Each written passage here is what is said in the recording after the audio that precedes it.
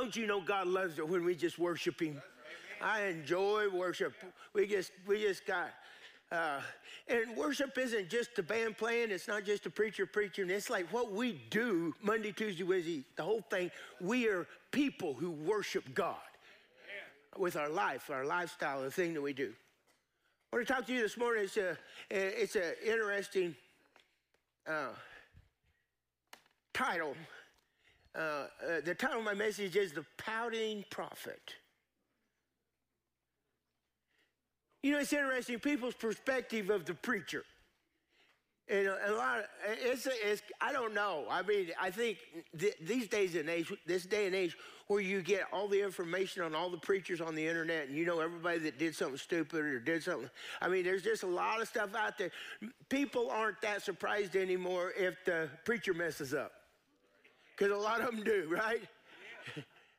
The preacher doesn't have it all figured out. And if you come to church and you think that that your pastor is perfect, it's like, wow, thank you, but it's not true. We all got problems, right?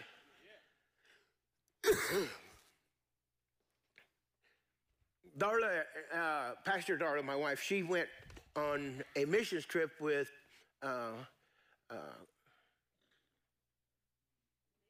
Lisa, thank you, to Curacao, where Pastor Priscilla, the one that used to be our care pastor, where she's a missionary now, and they're doing, it's a place where there's a lot of sex trafficking and a lot of problems, but she's doing a sexual abuse Bible study in Curacao, her and Lisa. So keep them in your prayer. So it's pretty cool. A lot of good things.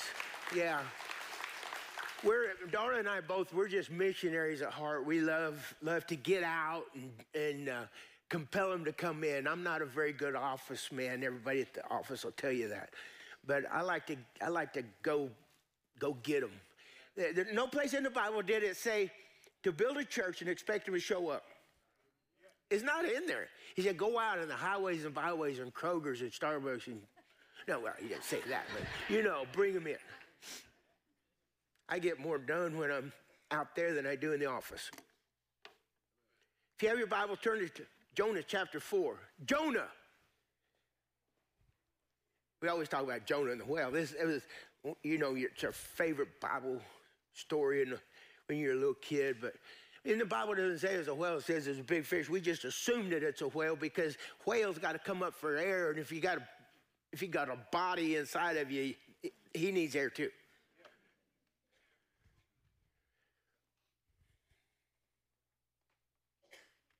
God gets a hold of Jonah.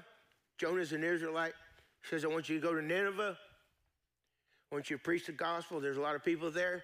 And if Nineveh doesn't repent, I'm going to bring judgment on Nineveh. And I've chosen you to bring my message to Nineveh.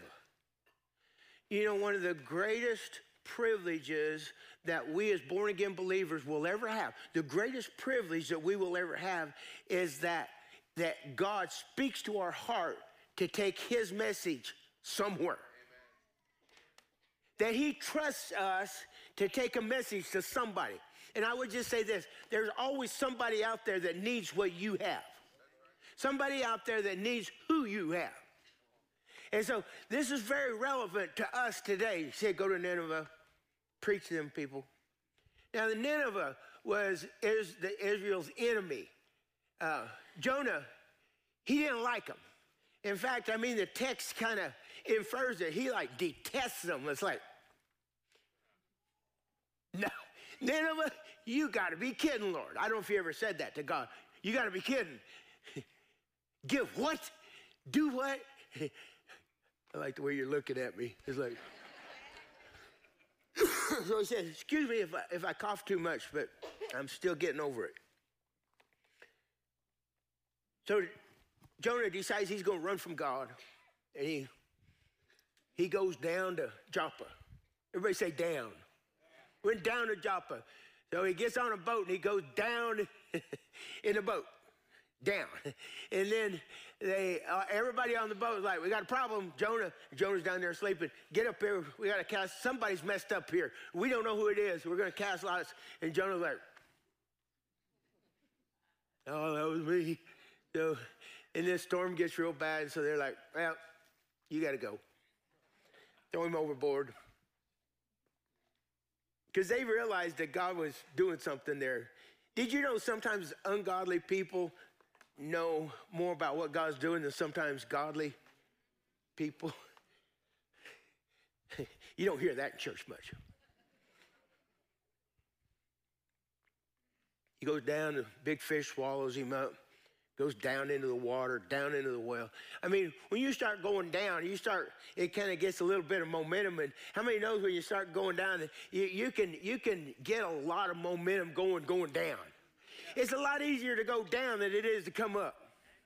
It's a lot easier to get caught up in going down. Any dead fish could go downstream. But it takes a live fish to go against the current. And if you're going to be alive in this world, you're going to have to go against the current of the world. And if you're not willing to do that, it's just another dead fish.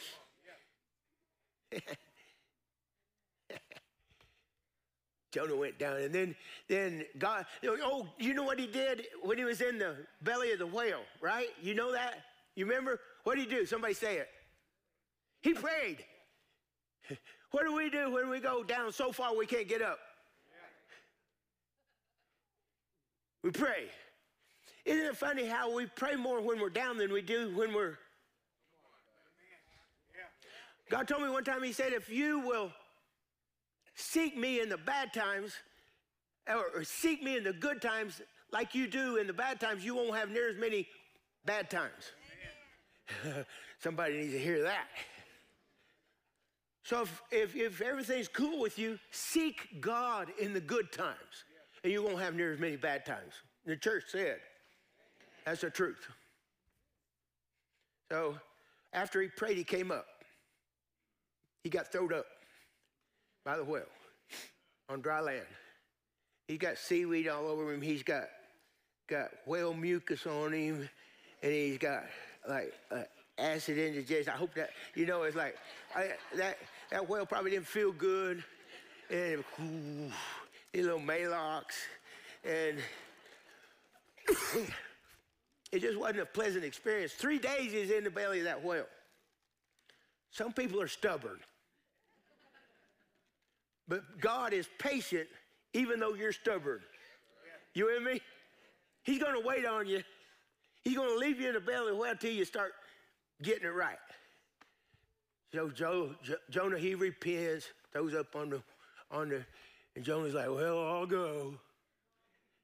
There's 120,000 people in India, in Nineveh.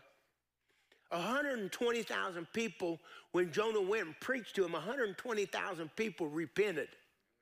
How'd you like to have a little church service like that? What preacher wouldn't like that? 120,000. Put that in the newspaper. But you know what it did to Jonah? It made him mad. Because he still didn't like him. Even though he preached, I'm talking about the pouting prophet this morning. He didn't like him. He's like, can't believe this. I can't believe this worked. I didn't want it to work.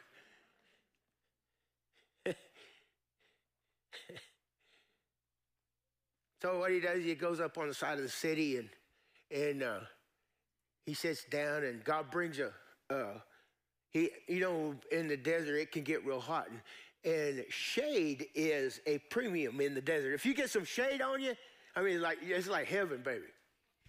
So God grows this plant up, and it gives Jonah shade and for a day, and then God prepared a worm to eat the plant. Jonah got mad about that. We have a term, as cowboys do, we have a term called sacking the horse out, sacking him out. Anybody know what I'm talking about? What that is like you I forget what they call it, you desensitizing. It's like you keep putting that blanket on him, saddle blanket, you put it on. And first of all, he's all like this, he's all nervous, everything. And then you just keep doing it more and more and more. Pretty soon he's like, okay, whatever. So I think what he was doing is sacking Jonah out. He is sacking him out. You know why he was sacking him out? Because he needed it. Jonah needed to be tuned on. Because he had a bad attitude. He's a pouting man.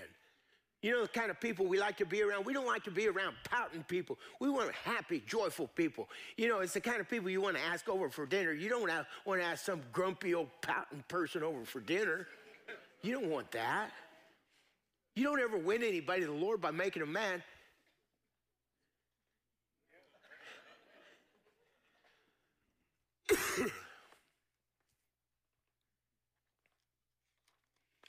Jonah is angry that God showed mercy to Nineveh. I can't believe you actually did what you said you was going to do. So instead of talking about it, I want to read it to you in Jonah chapter 4. Verse 6, it says this, and the Lord God prepared a plant and made it come up over Jonah that it might be a shade for his head to deliver him from his misery. So Jonah was very grateful. Why was Jonah grateful? You get a hold of this, y'all. This is big stuff for America today and Americans today. The reason that Jonah was grateful for the plant, get a hold of this, is because Jonah got what Jonah wanted.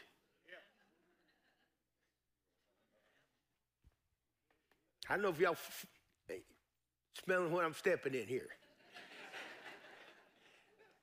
When we get what we want, we're good. But listen to me, we're not always good when God gets what he wants. We're not always good because it says this, it says that our ways aren't his ways. Neither is his ways our ways, but his ways are higher than our ways. And that's a little hard for arrogant people to buy into. It's hard for pouting people. It's hard for angry people. It's hard for you.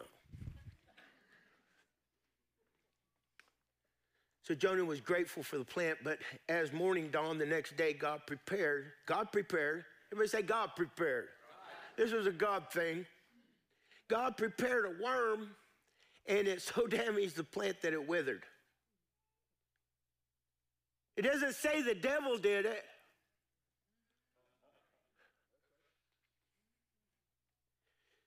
Sometimes we need discernment to figure out what God's doing and what the devil's doing.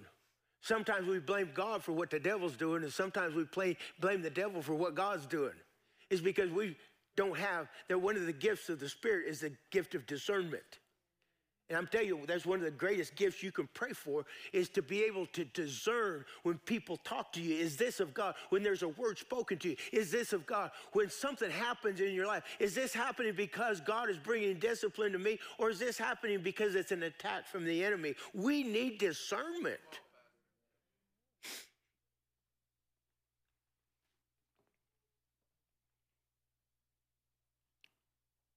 God prepared a worm, and it damaged the plant and withered. It happened when the sun came up right on time. Then God prepared a vehement east wind. He not only took the plant out, but God prepared an east wind. Probably pretty hot.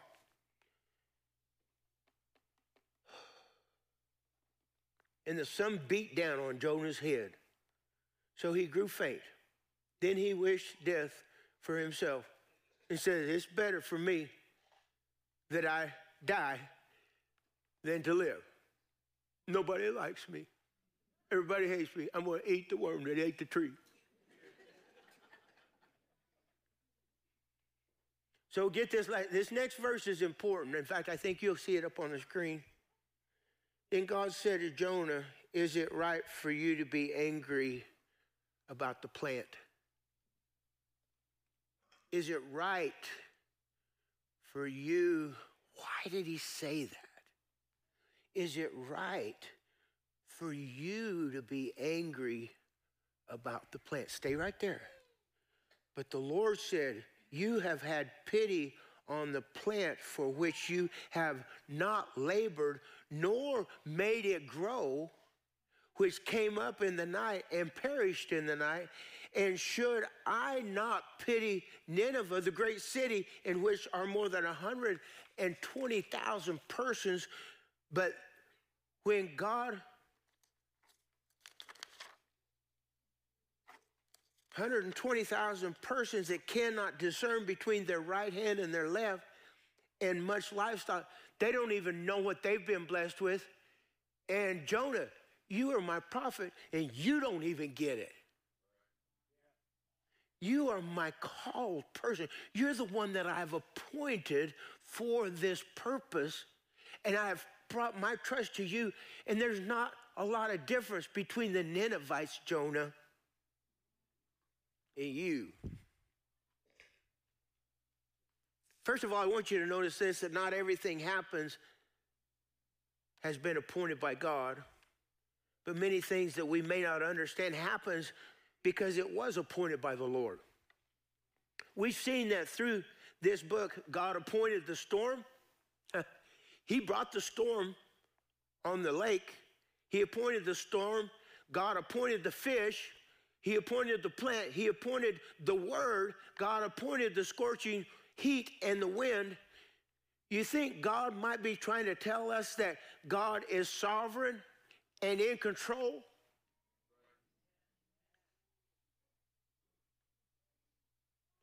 We in America today, we have been taught that only the things that we think are good are the things that God brings to us. The problem is that our definition of good is not the same as God's definition of good. The things that he thinks are good for us aren't the things that we think are good for us. Therefore, we get angry at God because he hasn't done what we want him to do the way he wants us to do it. I'm not going back to that church because God's there. And I'm mad.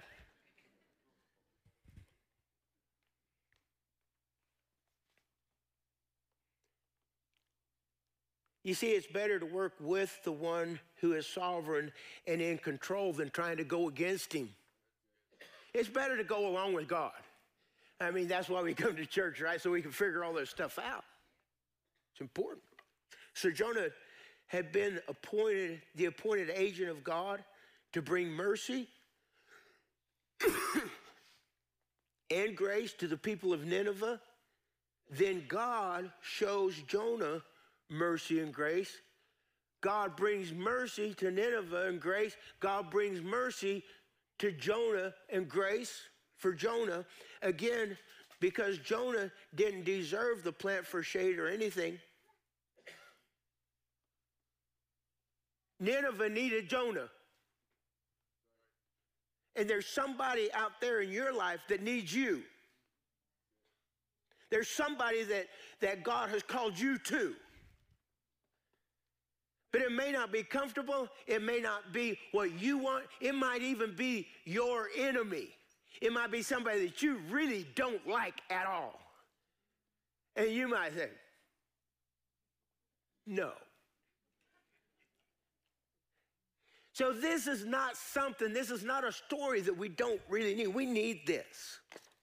But then God removes the plant and Jonah's angry. In fact, our text tells us that he was angry enough to die. So what's the point? It comes here in God's response to Jonah. God is pointing out to Jonah that instead of being bitter and angry, he should instead rejoice over the non-destruction of the city of Nineveh. He should be happy, and he's mad. You see, this plant that God created to shade Jonah was an act of grace. It was God doing something for an undeserving man. God doing something for an undeserving man. Has God ever done something for you when you didn't deserve it? I would point this out, that everything good in your life has come from God. Everything. God gave an act of grace toward Jonah. Years ago, most everybody here knows that Pastor Darla, my wife, she, in her younger years, she was sexually abused a lot. It was horrendous. And she came and found Christ as her personal Savior, and God has healed her of that abuse. And part of that healing was confronting one of the persons that abused her. And you talk about tough. I just take my hat off to this deal because I'm like, whew. So we're in another state, and this guy lives in this same town that we're in. We're up there for a meeting, and Darla says, I want to call that guy, and I'm going to ask him to come meet with me in the lobby here at the hotel. I'm like, really? All right, well, so she calls him up, and he agrees to come over there. And I'm like, Darla, I should go with you. And she's like, no, I'm gonna go do this. I need to do it. And what she told him was, she said, I want you to know that I remember, because she was a very, very young girl. She says, I remember everything that you did to me as a young girl, but the reason that I called you over here is because I want you to know that I forgive you. And I want you to know that I've invited Christ into my life. And that I'm not going to hold this against you in my heart. And I want for you what God gave to me.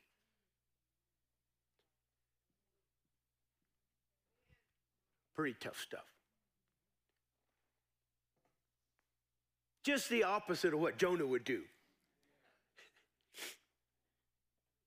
So later on, she wrote a sexual abuse Bible study called Caught in the Act of Grace.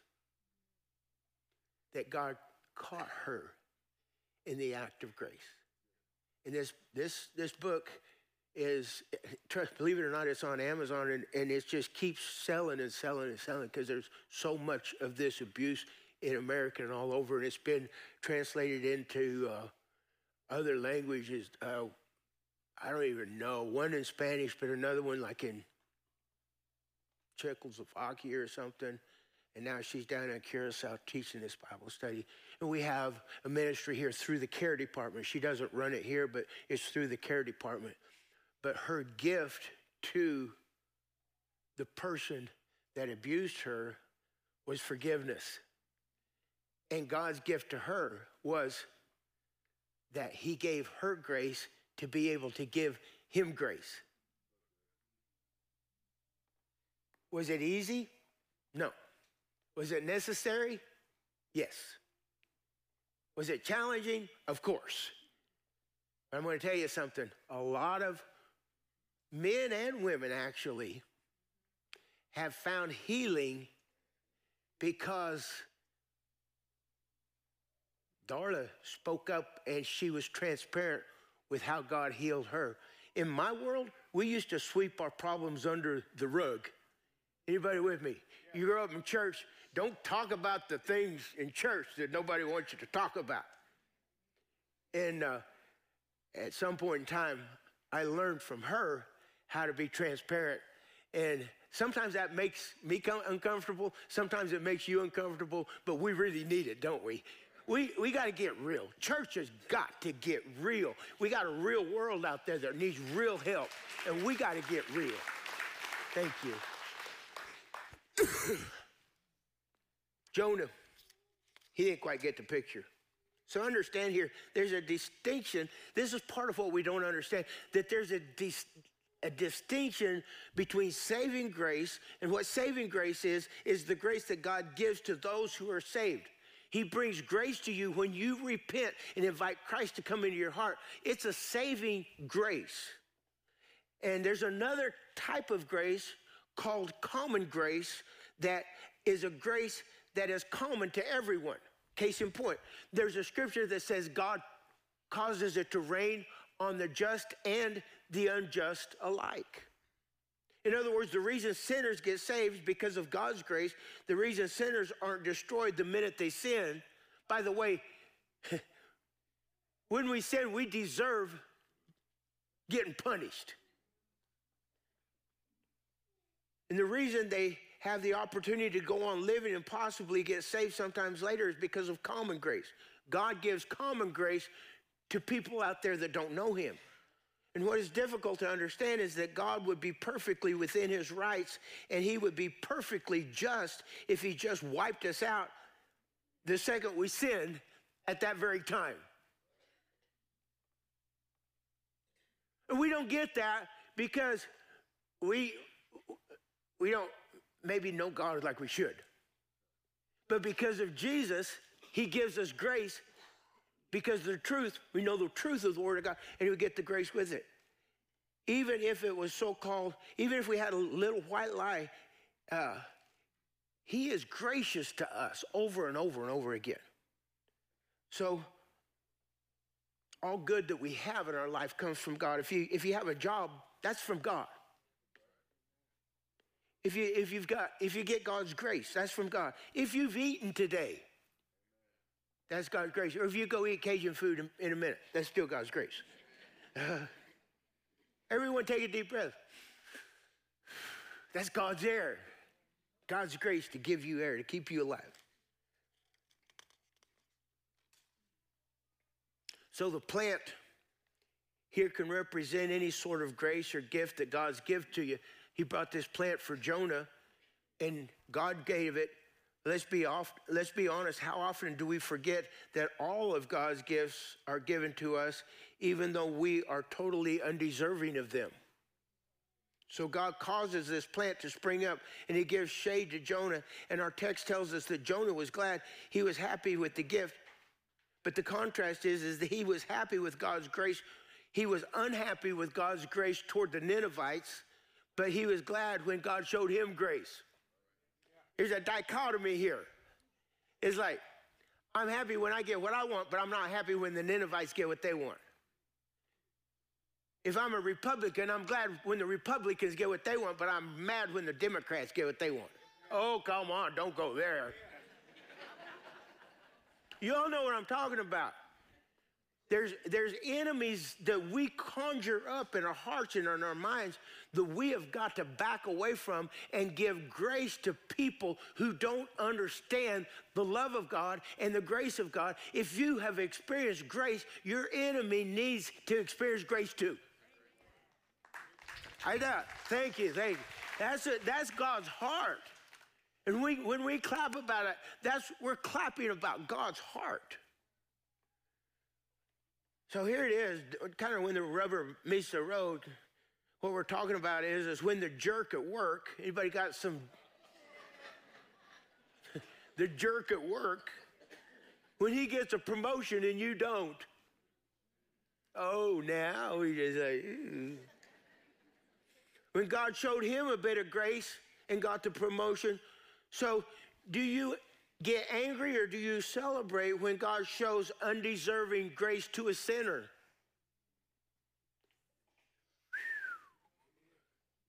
Or the guy you know who seems to have it all, you know, the guy with the big house, the nice vehicles, money's never a problem for me. The Bible tells us not to be envious of them or to be angry with God because he blessed them.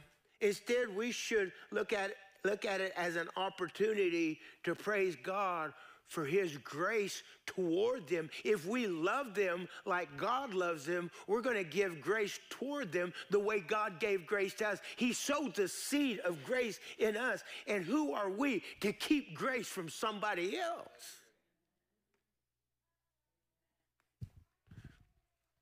That's good preaching.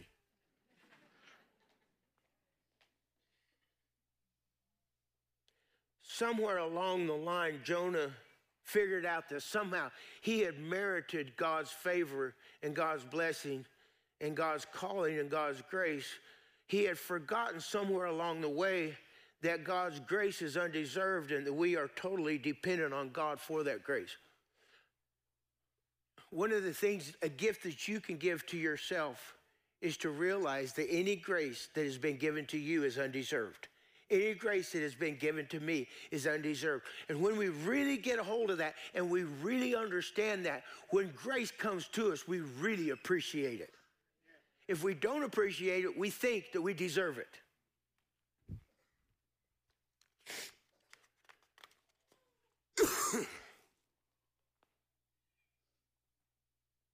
The grace of God comes to us without any labor on our part. God's favor comes to us. You see, we as Christians have to remember that we're still in the land of exile.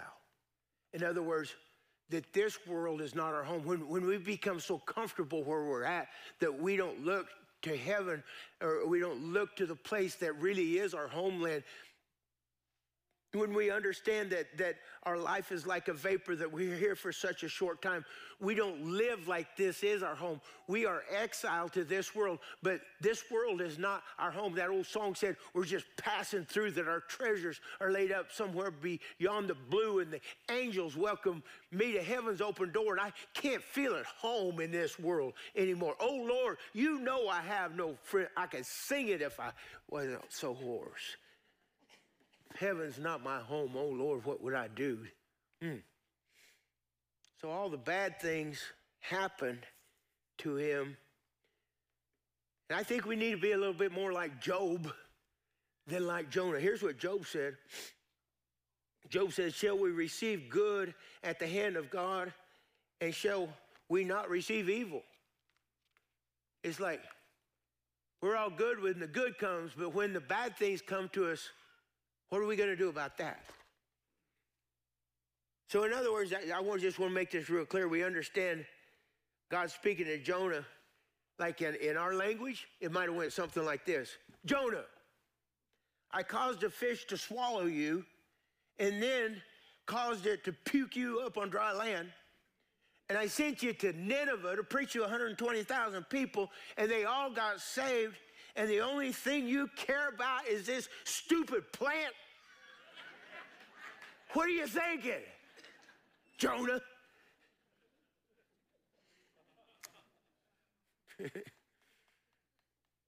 Remember, Jonah causes us to look at things from God's eternal perspective. We really need that really bad, don't we?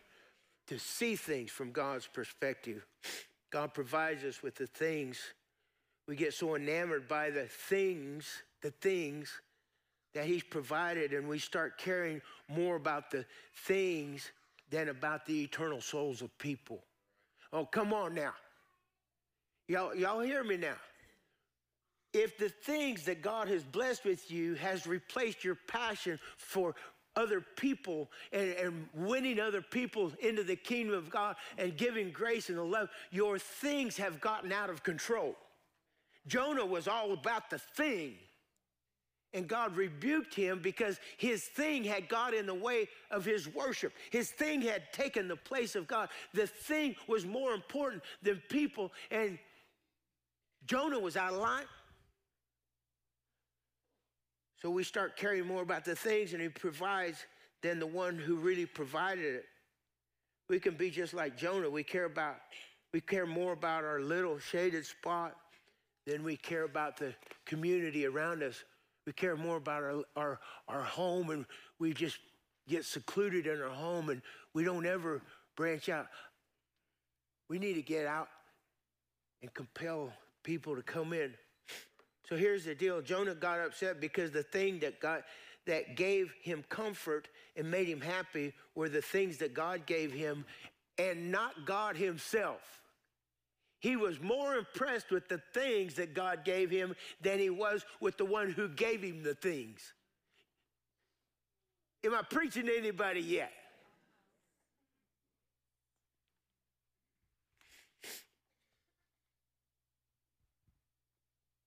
So God just took it away to show Jonah where his affections were, and the result of it all is that Jonah gets mad about it. I can't believe that. And I'll just tell you, I think Jonah is angry because he's finally taking a good look at himself for the first time. One of the greatest gifts that God can give you is to let you see you for who you are. To let God see me. And sometimes when we see ourselves, it's challenging. You see, God has shown him that he's selfish, self-centered, arrogant, and that he's still an idolater who worships and adores himself more than he worships and adores God. Jonah's mad because God doesn't smoke them all out in Nineveh. And he's mad because his plant died. Now he's got to sit in the sun, and God rebukes him, and he gets the last word in, and that's where the book ends. It's interesting. I'm going to close this down. Jonah, God used Jonah not because he couldn't find a better prophet. Y'all come on with me. Did you know that God uses ordinary people, that he doesn't call the qualified, but he qualifies the called? That God's plans are God's plans, and when God has a plan, it always includes people. The solution to everything that God does, he uses people. God wanted to use Jonah for a purpose. God wants to use you for a purpose. You aren't here just to breathe God's air and to get to heaven. You're here to spread his word and let people know that they are his greatest treasure. Because if we don't tell them, nobody's going to.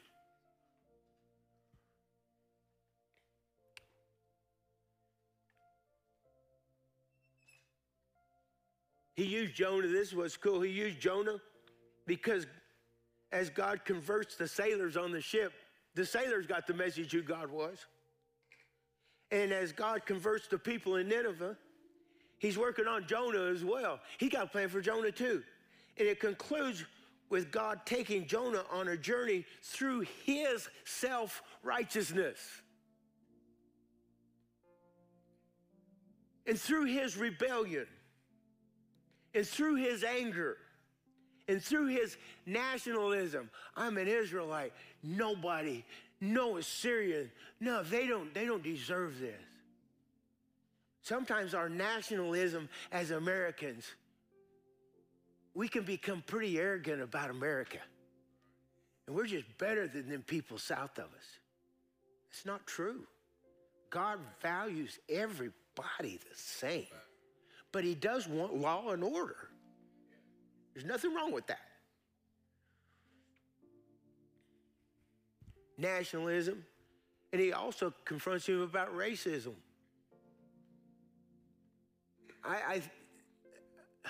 It's sad that racism is still prevalent in the church in some areas.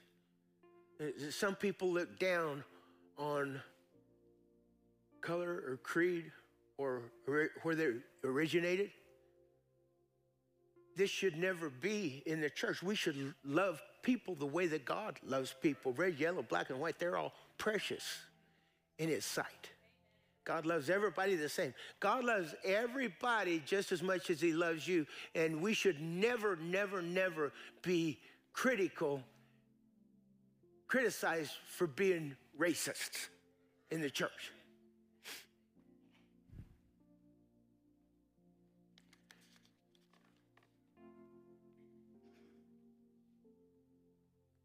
And he did all this for the purpose of making Jonah the man of God that he was meant to be. And so the big question here, this is a question I have. I'm like, have you ever watched those movies that, like, they leave you hanging? And it just makes me so mad because there's no good into it. It's just like, well, what happened? How come you just stopped there? That ain't right. It's kind of what happened with Jonah. If you read the book of Jonah, it's just kind of like, oh, there it is. And you're like, what happened to Jonah? So I was wondering about that. So I got a question for you. Who do you think wrote the book of Jonah? Anybody? Say it out loud. Jonah. Excuse me. What does that tell you? What does it tell you that Jonah wrote Jonah? Because there's some bad stuff in there about Jonah. I mean, he was like, and it wound up in the Bible. So there's a message to us of what happened to Jonah. But why would Jonah be so transparent about how stupid he was? Y'all come on with me. Why would he be so transparent about everything that happened in his life if he hadn't gotten his heart right? I think at some point in time, Jonah realized that the things that he thought were important weren't that important, and the things that really were important, that he needed to value the same things that God valued. And so he writes the book of Jonah, and he's pretty critical of himself. You know why? Because at some point in time, Jonah realized, I believe this, it's not in there, but I believe at some point in time, Jonah realized that it wasn't about Jonah at all. It was all about God. It was about God's love. It was about God's mercy, about God's grace. So what's my deal?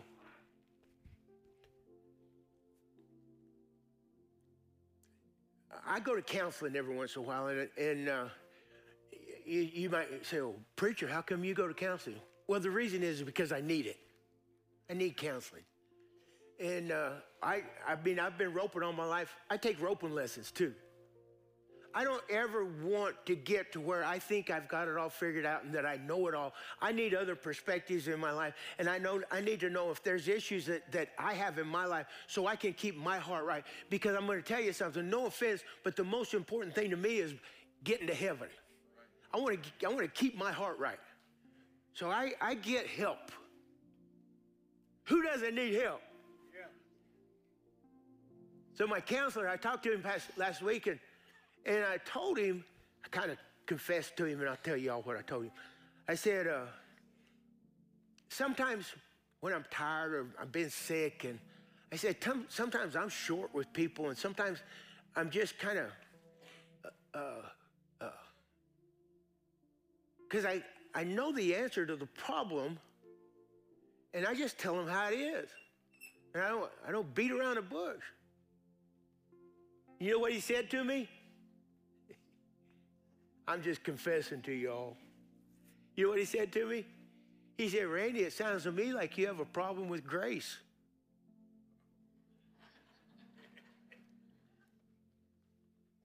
Man, you talk about striking me right between the eyes. Man, I got convicted, started crying.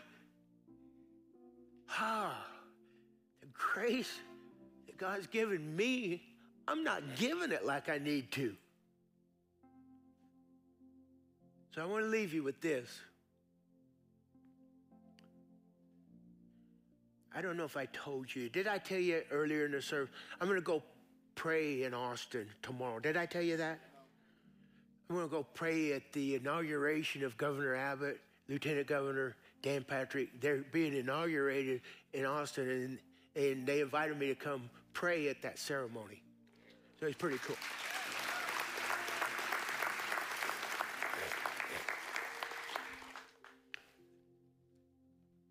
The thing that's in our world today and in Texas, there's a lot of evil and there's a lot of good.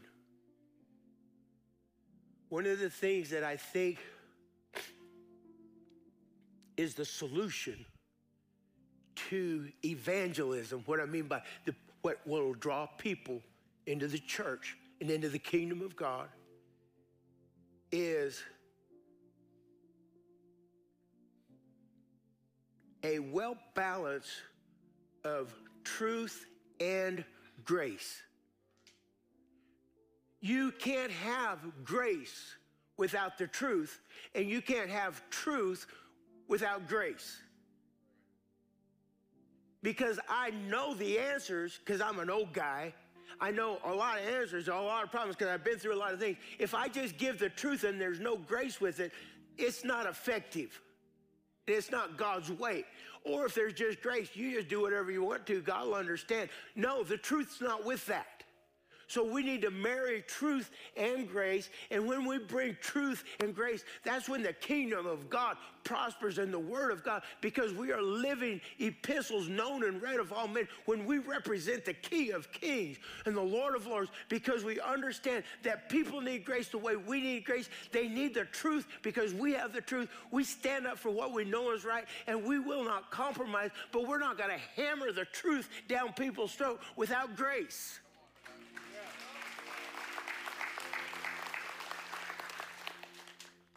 Jonah didn't get it. But we get Jonah because he finally got it. That's all I got to say about that. Lord, bless your people today. Thank you for your word. Thank you for helping us. Thank you for the example of Jonah. Lord, help us to understand you and your perspective and how much you love people that hurt us, how much you love people that hate us, how much you love people that abuse us. Help us, Lord, to do for other people what you've done for us, to look beyond their faults and see what they need, and to be able to give them what they need and not what they deserve. I'd like for you to keep your heads bowed and your eyes closed for just a second. This morning, if you've never accepted Christ as your personal Savior, the greatest gift that you can give God is yourself. And the greatest gift that you can give yourself is God. So this morning, if you've never accepted Christ as your personal Savior, the first step in knowing God is accepting him and inviting him to come into your life. He will not make you serve him. That is not part of his character. He will never make you accept him as your Lord and Savior. God has made it possible for you to make a choice to choose life. So this morning, if you've never accepted him as your Savior, maybe if you have, you just haven't been living for him, simply by raising your hand, say, preacher, I need Jesus in my heart, and I need him in my life, and I want to accept him as my personal Savior. Lift your hand up high. We want to put a Bible in your hand. Anybody? Preacher, that's me. Yep, thank you. Thank you. Leave your hand up till we get a Bible in. Anybody else? Preacher, that's me. Don't be ashamed. It's the greatest gift known to mankind. It's the greatest gift. Anybody else? Slip your hand up high so I can see it. Amen. Just want to raise your hand. Sir, would you look up at me? Would you mind coming up and let me pray with you? Man, I'll be honored. I'm so proud of you.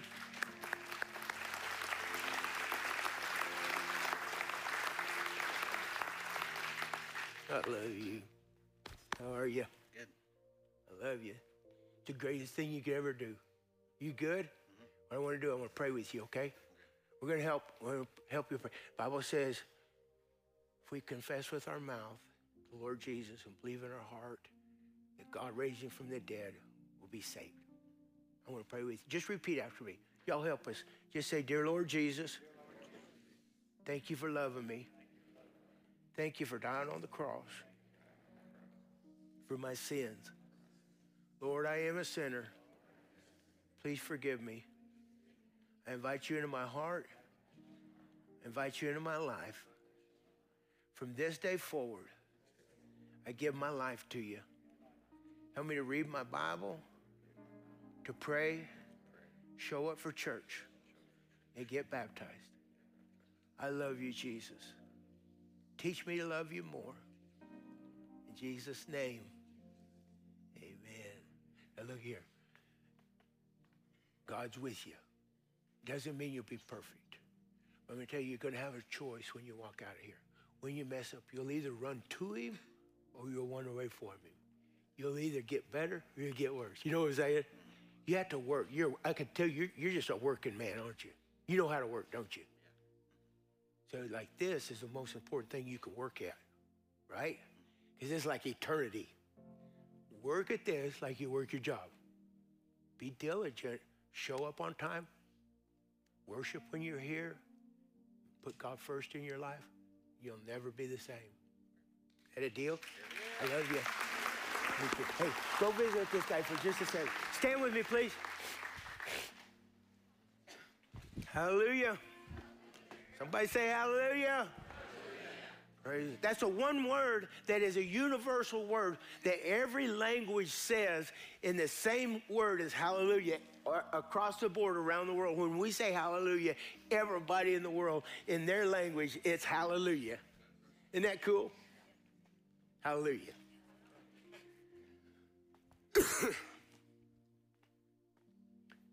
So what happens is that the Holy Spirit convicts us, like the Holy Spirit convicted me of not having enough grace.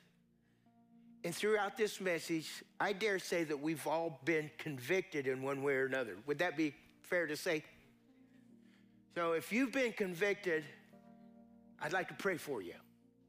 And I'd like for you to raise your hands. And if you haven't been convicted, I want you to raise your hands too, because I'm going to pray for you too, that you get convicted. Okay? Is that fair enough? Let me pray for you. Lord, we thank you, Lord, for loving us. Thank you for your many blessings. Today we honor you. We acknowledge you in our ways, oh God. Lord, may we appreciate the grace that you've given us. May we appreciate the truth of the Word of God. Lord, so that the truth and the grace that you put in us, we can give it out to other people. Lord, I thank you, Lord, that you are living and moving and breathing through us, oh God. We thank you, Lord, that our body is a temple of the Holy Spirit, that you teach us all things. I pray for wisdom for everybody that's got their hands up right now, that you would speak wisdom into us, oh God, that your word would be a lamp unto our feet and a light unto our path, that we would let our light so shine before men that they might see our good works and glorify the Father which is in heaven. Thank you, Lord, for the victory that overcomes the world, our faith, and we choose to walk by faith. We are people of faith, and we thank you, Lord, for that, and we love you, and we expect great things out of our lives because you are with us, and we thank you for it. In Jesus' name, and the church said, amen. Amen. God bless y'all. We love you. Got our prayer team up here if you need special prayer. Love to have you. God bless you.